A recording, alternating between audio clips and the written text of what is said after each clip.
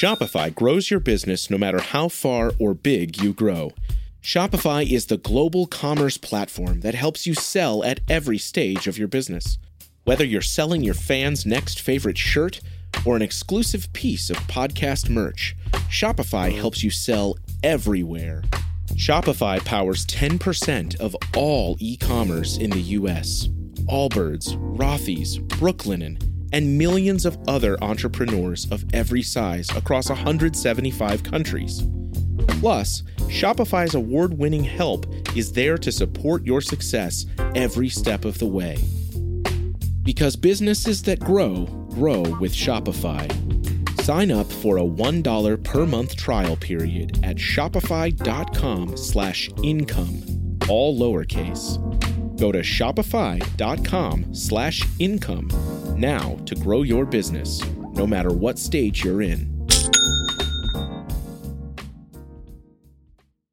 Hello, it is Ryan, and I was on a flight the other day playing one of my favorite social spin slot games on ChumbaCasino.com. I looked over at the person sitting next to me, and you know what they were doing? They were also playing Chumba Casino. Coincidence? I think not. Everybody's loving having fun with it. Chumba Casino is home to hundreds of casino-style games that you can play for free anytime, anywhere, even at 30,000 feet. So sign up now at ChumbaCasino.com to claim your free welcome bonus. That's ChumbaCasino.com and live the Chumba life. No purchase necessary. VGW. Void where prohibited by law. See terms and conditions. 18+.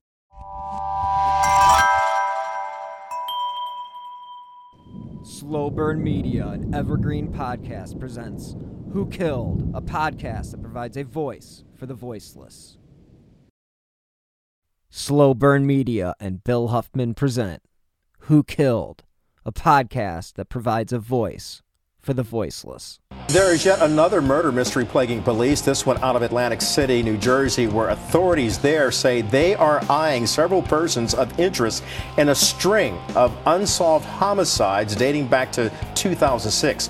Sun, surf, and glittery casinos. That's the image Atlantic City puts out to attract millions of visitors and billions of their dollars. But this is another side of Atlantic City. November 20th, 2006, two people stumbled across the body of Kimberly Raffo. When police arrived, they found three more women's bodies, no more than 50 yards separating them. They worked the Atlantic City boardwalk. They were all found murdered and dumped in marshlands. Those murders remain unsolved. The search for clues continues 12 years after the bodies of four women were found in a West Atlantic City drainage ditch. The bodies of Kim Raffo, Molly Dilts, Barbara Breedor, and Tracy Roberts were found in the ditch behind the Golden Key Motel, November 20th, 2006. Investigators say the work continues every day to try and bring the people behind their deaths to justice. Anyone with information is asked to call the Atlantic County Prosecutor's Office. Curtis Silva for CBS Philly. This is one of those men, Terry Olson.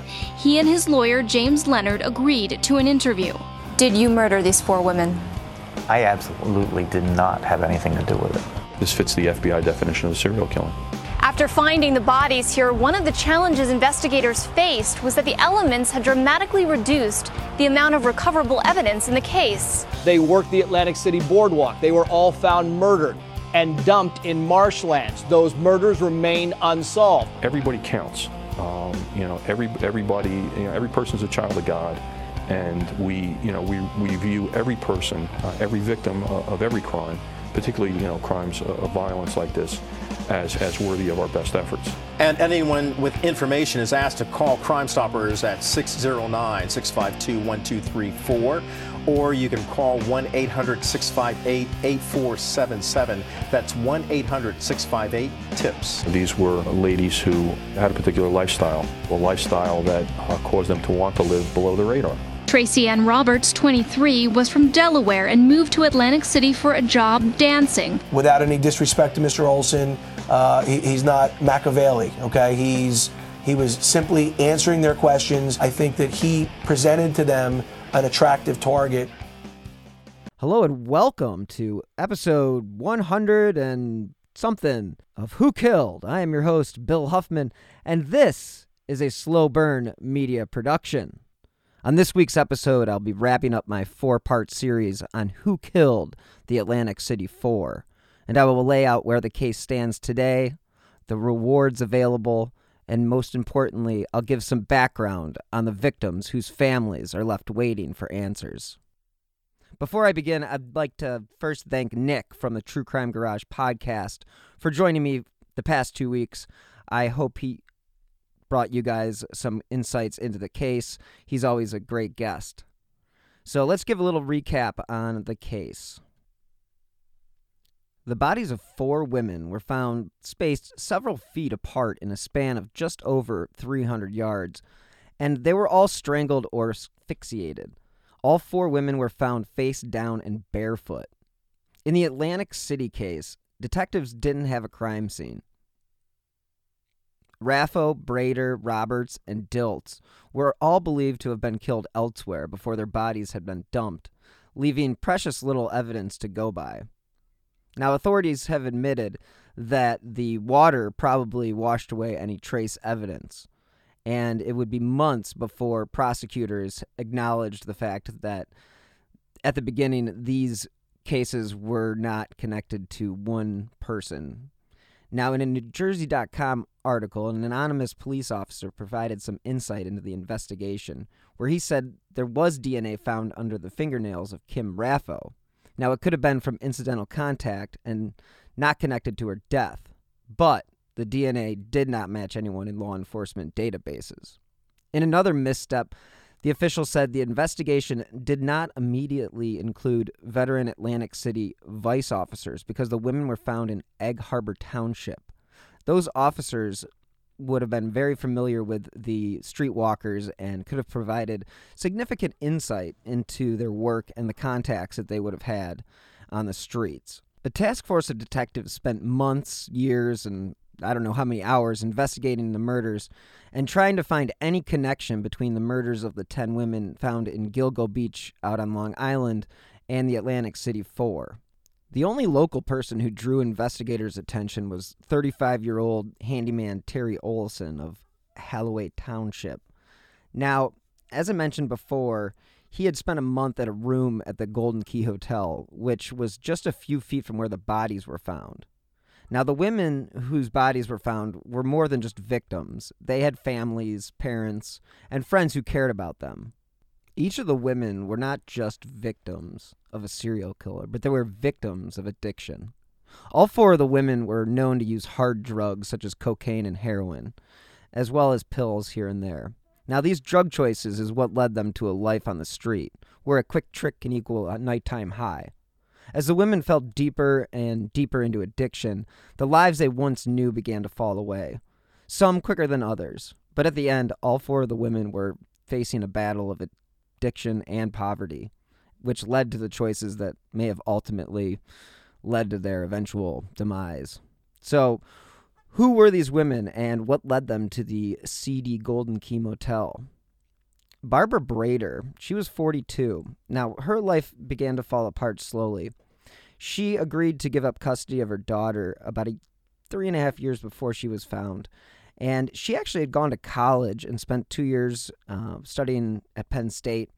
And it was only a year later that she was working as a prostitute on the streets of Atlantic City.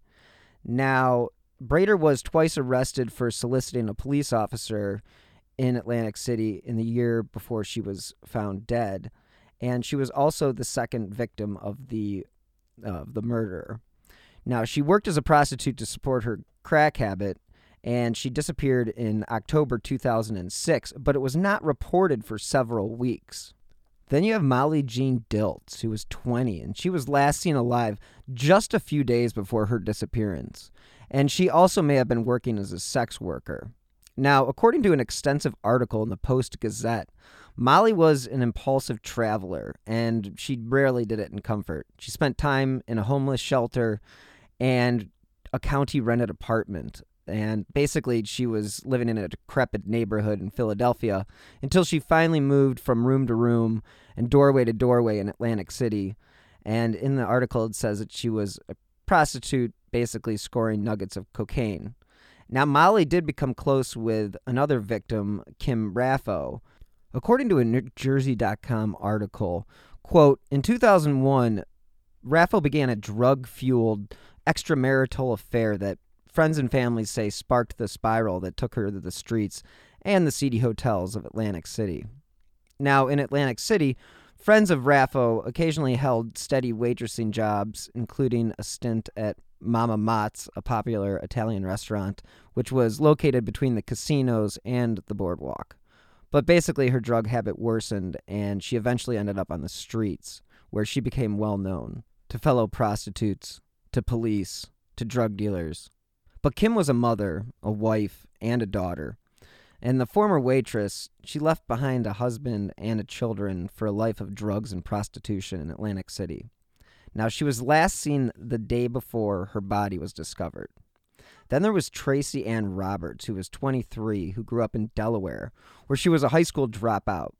She landed in Atlantic City just about a year after high school, and the first signs of trouble were when she basically began experimenting with drinking and drugs when she was a teenager. Now, it was at 16 that she dropped out of high school and then became a regular presence on the streets of Atlantic City. According to several other prostitutes, life on the streets was really hard for Roberts, and the addiction had taken a toll on her looks, and addiction has always been a problem for her, and so she basically was selling sex to support her drug habit. And she was last seen in November 2006 when she was hit in the throat and hospitalized by a man who wished to be her pimp. Now, she did want out. Unfortunately, her way out was not what anyone would have expected. Rafa, who was 35, was strangled. Roberts, 23, was asphyxiated. The bodies of Dilts and Brader were too decomposed to determine a cause of death. For years, the Golden Key Motel became home to crack addicts, prostitutes, and anybody that was able to pay $15 or $20 a night. And according to the former deputy mayor, Jake Galassi, it had become an eyesore for the entire area. But there was a long history to the strip of West Atlantic City, as most of these hotels and motels were built in the 1950s as a more affordable option to staying in downtown Atlantic City. The hotels were very popular for that very reason. Unfortunately, with shoddy ownership and a willingness to turn a blind eye, the strip turned into the opposite of what the city planners had hoped for when they were first built. Now, this wasn't all the hotel's fault, as more luxurious and affordable options became available with the arrival of high-end casinos. The Atlantic City 4 murders became synonymous with Atlantic City and the area and the strip of motels that lined the city. When people hear the name Atlantic City, that is exactly what they think of. So, according to Galassi, quote, "We tried for years to get those motels out of the area, and now that it's finally happening, we can hope that we can move on." Galassi said that they had tried for years to get rid of the motels in the area, but the murders really accelerated the process of basically demolishing all the hotels and motels that had become, havens for crack dens and all that good stuff. Now, in order for the city to get rid of this horror, the township actually had to buy it in November 2013 for a shocking $465,000. Now, I can only assume that has to do with the land value more than anything with the hotel, because nothing in that hotel would have been worth saving.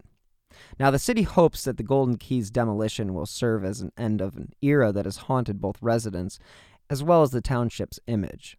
When the Notel Motel was purchased and then later demolished, the township approved a plan that included 20 goals to improve West Atlantic City. They hoped to attract private development that would maximize tax revenues and help revitalize an area in desperate need of a cleanup. The city laid out an ambitious plan calling for zoning changes to prohibit certain operations, which included motels, auto repair shops, schools, and any sex-oriented businesses. The goals of the new zoning requirements were to open up the region to things such as cultural centers, hotels, bars, and taverns, and possibly multifamily homes. Now, a lot of you, including myself, thought there had to be a connection between the bodies in Atlantic City and those discovered on Gilgo Beach. But a task force of detectives spent months and years investigating the murders, along with any possible connection to the other, women at Long Island. And unfortunately, a connection was never able to be established. And all current reports state that they are not connected. So, as the years have passed, investigators have continued to search for the serial killer they believe murdered the 4 women in Atlantic City. There has not been any significant news on the case in the last 3 or 4 years. On the 10th anniversary of the crime, the Atlantic City Prosecutor's Office would only say the case remains and will remain under active investigation until the case is solved and the perpetrator is identified, charged, and convicted in court. Since the killings and the killer has received the moniker the Eastbound Strangler, I have stated in previous episodes I don't like giving names to killers, but since this name is what pops up when you Google him or Google the Atlantic City 4, so I will give him his 30 seconds of attention. And according to everyone's favorite online source, Wikipedia, the Eastbound Strangler, an unidentified serial killer, is believed to be responsible for the murders of 4 women near Atlantic City, New Jersey in 2006. Okay, that's it on the Eastbound Strangler. So, an FBI report on serial murder defines it as the unlawful killing of 2 or more victims by the same offender in separate events. Now, Nick and I discussed John Kelly and his company Stalk, who put together a criminal profile of the offender. Kelly's profile goes a little bit like this. This paranoid serial killer is also a shy guy who is lacking heterosexual social skills. This lack of such skills results in poor relationships with women. This lack of skills was also caused by severe and early childhood trauma. Since he was traumatized in childhood, some of his daily behavior would be considered extremely childlike and immature by others who know him. He may also have a strong religious conviction, which would propel his rage towards drug-fueled addicted prostitutes. He is also an extremely dangerous man who navigates through his life without feeling guilt. He does, however, feel fear. When the women's bodies were found in Egg Harbor, the news sent a wave of fear throughout his entire body. Presently, he is fearful of being arrested and facing life in prison, or worse, the death penalty. He is paranoid for good reason. This man is known and has been seen by others, perhaps while searching for a new disposal site for his next victim. With the fact that law enforcement is getting closer and following up with every tip and lead, he will surely be arrested. Now let's take a minute to hear from this week's sponsor, BetterHelp.com. I've had to deal with my fair share of anxiety and depression in my life, and I'm happy to say that there is now an easy way to get help. Because if there is something that interferes with your happiness or is holding you back from achieving your goals, BetterHelp Online Counseling is there for you. You can now connect with your professional counselor in a safe and private online environment. It's convenient because it needs to be in our hectic lives. So, go get help on your own time and at your own pace. You can schedule secure video or phone sessions, plus chat and text with your therapist. BetterHelp really is there for you. They have 3,000 U.S. licensed therapists across all 50 states. And guess what? If you aren't happy with your counselor for any reason, you can request a new one at any time. There are even apps available for your computer or smartphone. So whether you're suffering from anxiety, depression, anger, stress, relationship issues, sleeping, trauma, family conflicts, LGBT matters, grief, or self-esteem, they literally have a licensed professional counselor for you.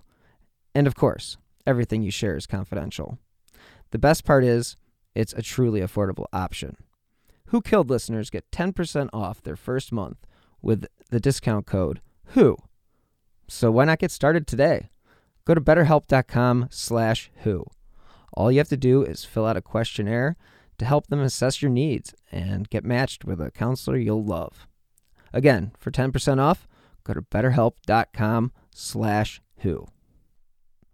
When dealing with dangerous men like this and trying to stop him from committing his final act of control, which would be suicide, and some serial killers have accomplished this, the authorities will probably arrest him while he sleeps to ensure a controlled and safe apprehension.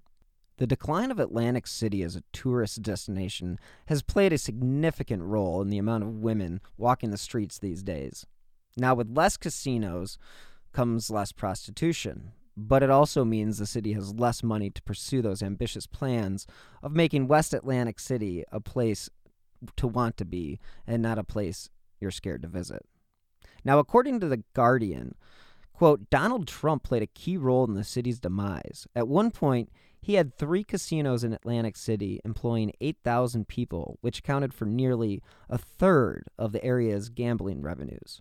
But they eventually became unsustainable thanks to a mixture of enormous debts, rival venues, weak local demand, and negative press, which suggested Trump's businesses were facilitating money laundering, something later given credence when the Taj was fined $10 million for failing to report suspicious activities. 2 of Trump's former casinos, the Castle and the Taj, now have new owners, but the famous Trump Plaza, which once hosted a WrestleMania as well as Mike Tyson fights, stands derelict and is set to be demolished. And that was according to the Guardian article. Trump was always a player in Atlantic City, but he bit off a little bit more than he could chew when he built the Taj Mahal in 1990. He built it using junk bonds, and within a year, he had to file for bankruptcy, and the Taj Mahal had a liquidation sale and an auction that sold every single item that was inside the building. Now, one of the reasons Atlantic City declined so quickly was the fact that Pennsylvania and Connecticut also built attractive casino alternatives. Far from the old Trump hotels sit the lot where the Golden Key Motel once stood, and it remains empty. Other hotels have been demolished, and they too are empty lots. If you just take a look on Google Street View, it is pretty depressing and kind of a dystopian feel when you see what the Black Horse Pikeway looks like today. Now, the plan to reshape West Atlantic City has been delayed due to a myriad of problems, the worst being the recession in 2008, but the city still feels the effects as casinos have continued to close. Now, a title of an article from Business Insider in 2017 sums up the city's woes. Quote, Atlantic City is now a ghost town. Atlantic City was the first city to provide gambling outside of Nevada, so it provided those on the East Coast a place to vacation on the beach and be able to gamble. But in May 2012, Revel, a 57-story, $2.2 billion resort and casino, opened after a 6-year battle, which had construction halts and union protests and basically all the red tape issues you can imagine. And then, just like the Taj, the casino had to file for bankruptcy twice within the first 2 years of operating, and then officially closed in September 2014. It has been purchased for $82 million in bankruptcy court. Think about the loss on that. And it still remains unopened. 5 of the city's 12 casinos closed between 2013 and 2016. Now, these closings cost the city more than 10,000 jobs. In the mid-1990s, Atlantic City's casino industry employed a whopping 50,000 people. But in 2016, a study found that Atlantic City's casinos provided 20% fewer jobs than they did just 2 years prior in 2014. Hard Rock International looked to be a savior of the Trump Taj Mahal when it was purchased for really pennies on the dollar. But according to the National Oceanic and Atmosphere Agency, Atlantic City may not even be in existence by 2100 if we continue to see sea levels rise the way that we do. Now, Atlantic City may go the way of the Borscht Belt sooner than later, but not all is lost yet, because in April of 2000 this year, construction began on the Atlantic City Gateway, which is a $210 million development that will include corporate, residential, restaurant, and entertainment buildings, as well as academic facilities for Stockton University. Now, this will be the first non-casino development in the city in 15 years. So as the city attempts to recreate itself, the murders of the Atlantic City Four will loom over the city until the killer is caught. So it will take you, the listener, and the people on the streets to keep a vigilant eye on who and what is going on in your neighborhood. As you keep an eye on the streets and you are aware of what you are looking for, remember that Kim Raffo, Tracy Ann Roberts, Molly Diltz, and Barbara Brader never got a chance to say goodbye to their families. And if you know anything, it's important for you to share it. Because as much as you may not approve of the lifestyle that these women were living, it does not mean that these women were bad people. These women were people that were struggling with an addiction that had taken over their lives and had basically ruined their lives and eventually led to the end of their lives. So when you think about these people and the people who struggle with addiction, I would hope that you, the listener, would give a little bit of compassion to the people that do suffer from these types of illnesses, because they do become illnesses. And when they become so out of control and so unable to maintain a normal life, then it's important for the people around them to step in and take control. And I know that sounds easier than it is, because all of these people have tried and have had people help them. But again, it's up to the people who want to get help, who need to get help, or are looking for help, to know that help is still out there. So I will also provide in the show notes a link to the addiction hotline, as well as the National Narcotics Anonymous website, all that good stuff. And basically know that this illness is just that. It's an illness, and it needs to be treated. And sometimes we don't always understand why people do what they do, but I can tell you what, drugs can make a big difference in how people go about their daily lives. And I understand that not everybody's going to get this, and I understand that. I do. I really do. But it's also important. It's like suicide. Not everybody's going to understand suicide, but there is a suicide prevention hotline, just like there is a hotline for addicted people that are having issues. So I just hope that people will take advantage of the resources that they have out there, and people who have been through these ups and downs know how to deal with these people. So I just really hope that at the end of the day, the people that are still living on the streets and still suffering through addiction will one day be able to acknowledge their problem and get the help that they need. Now, in regards to addiction, I do believe that there is a serious disconnect between what people believe is a problem and what people think is just somebody having a little too much fun. But I'll say that within the last few months, I've been doing a lot of reading about the cartels and how they have managed to put a foothold into some American cities and basically control the supply of a lot of these drugs.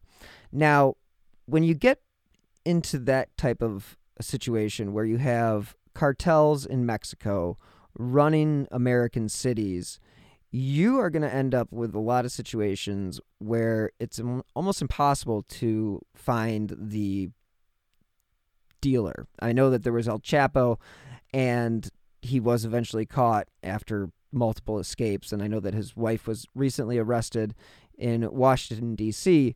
But in regards to overall drug dealing and the way that the drugs are transported into the U.S., and unfortunately, a lot of them do come across the border, I think it's really vital that we don't let our guard down. And I understand that politics play a role in all of this, but I don't want to let that be an issue in regards to addiction, because the drug problem is America's drug problem. It's not Mexico's drug problem. If there wasn't a desire for Americans to take drugs, then there wouldn't be as much of an interest for the Mexican cartels to supply the drugs to America. Again, we are 350 million people out of a 8 billion person world, yet we consume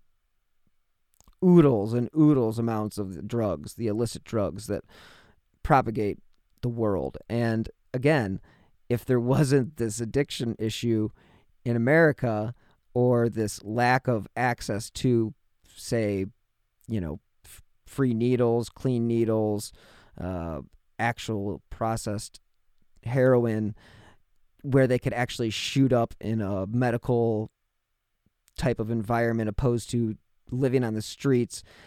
There are European cities that have taken this tack, and it has proven to work. And I understand that people don't want to say, okay, well, we're going to keep these people addicted. But what do you think methadone is? I mean, methadone is the same thing that it's basically synthetic heroin. So all you're doing is you're just taking one addiction and treating it with another. So why not take a more, common sense approach? And that is treat these people like they have an illness and provide them with their medicine. Because if you let them basically rot on the streets, you are going to have a rampant run of, hepatitis C, AIDS, HIV, you get that when you share needles, when these people don't have access to this type of stuff. And again, the problem's only getting worse. When I was a kid, I never even thought of heroin other than what they said in the movies. I mean, it wasn't even a thing until the 90s when it became all the rage again. So why did it become what it became? I'm not sure, but I can certainly say that for anybody who does get addicted to heroin or to any opiates, thanks a lot, Purdue Pharma and the Sackler family. Way to go. But anyway, it's not your fault. I mean, most people usually go into addiction after an injury. And for a lot of these people, the drugs they're given, they're under the impression that they're okay to take because the doctor is prescribing them. Well, what happens when the doctor stops providing those prescriptions and these people need another alternative? Or these people don't have insurance and they just can't get their medicine. So what they end up doing is they turn to the streets. And this is where I think American drug policy can really change and really improve the lives of not only the people that end up on the streets, but the families. I mean, because this isn't one of those situations where one person gets addicted and it's just that one person. This is a like a broken mirror type of situation. If one person gets addicted, that shatters like an entire family. So you have to understand that in order to get a grasp on some of these darker issues of addiction, we need to treat them like they're health-related issues, such as diabetes or, cancer. I mean, they can be treated, they can be saved. These people aren't worthless. And I understand that it takes money and time to help people get sober, but I think if we put some more resources into helping people get sober opposed to putting people behind bars, again, we have the most populous prisons, but yet we have 5% of the population in the world. So there's a whole nother episode right there, is the justice system. But I mean, let's just take a second and just take a deep breath as a country and just understand that these are real people and that drugs are unfortunately a part of life. I mean, just they are. And a lot of families go through this. And I would love more than anything to see people get the help that they need. And I know that this week's sponsor is BetterHelp. And again, they're an online counseling service that does actually provide affordable options for you. So if you are addicted and you do need help, I mean, there are options for you to choose. So all I'm saying is, as Americans, as listeners around the world, I think we need to take a step back from the illegalities of drugs and look at them as more of a health-related issue opposed to a criminal-related issue, and get the people that are behind bars for these types of petty crimes and in rehabilitation centers, and understand that those people can contribute to society, whereas as taxpayers, we're paying to house them in prisons. So again, when we privatized the prisons, which was the worst thing you could have done, and turned making prisoners into a profit, I mean, the whole system is ass backwards if you ask me. All I'm saying is, and I'm going to get off my soapbox here, is that just treat drugs and people with drug addiction issues like normal human beings. Like, they have problems. They're not the scum. They're not bad people. They may turn to some things that you may not do or have never thought of doing in your life to get money in order to purchase these items. But please remember, they're real people. And regardless of what your history is, we can all move forward with the perspective of, let's treat this as a health issue as opposed to a crime issue. And I am stepping off my soapbox. So thank you guys so much again for listening this week. I know that this is a 4-parter on the Eastbound Strangler, and I know I just went on a diatribe about addiction, but I just wanted to say thanks so much to this week's sponsor, a very timely sponsor, BetterHelp.com. And again, many thanks to Nick for joining me on part 2 and 3. As always, thank you guys for tuning in. And if you enjoy this independently produced podcast and would like to help keep this show on the air, you can do so by clicking on the donate button on the left-hand side of slowburnmedia.com, and that is slow minus the W. Or you can also donate via the Venmo app with my username at Bill-Huffman-3. And again, any contribution really does help keep these shows on the air. And I will provide a link in the show notes. And if you want to leave a 5-star review, that also helps keep the important cases that I cover in the spotlight. So, again, for those of you who'd like to stay up to date on the cases that I've covered, as well as the new shows I have in the pipeline, please follow me on Twitter at BillHuffman3. And if you are new to the show, all my previous episodes are available for free wherever you get your favorite podcasts. And again, if you have any information on the cases that I have covered, you can always submit a tip via crimestoppers.com or the FBI at 1-800-CALL-FBI. Just reference the case that you have information for, and they will direct you where you need to be. So you guys, thanks so much for listening. And until next time, stay healthy and be safe.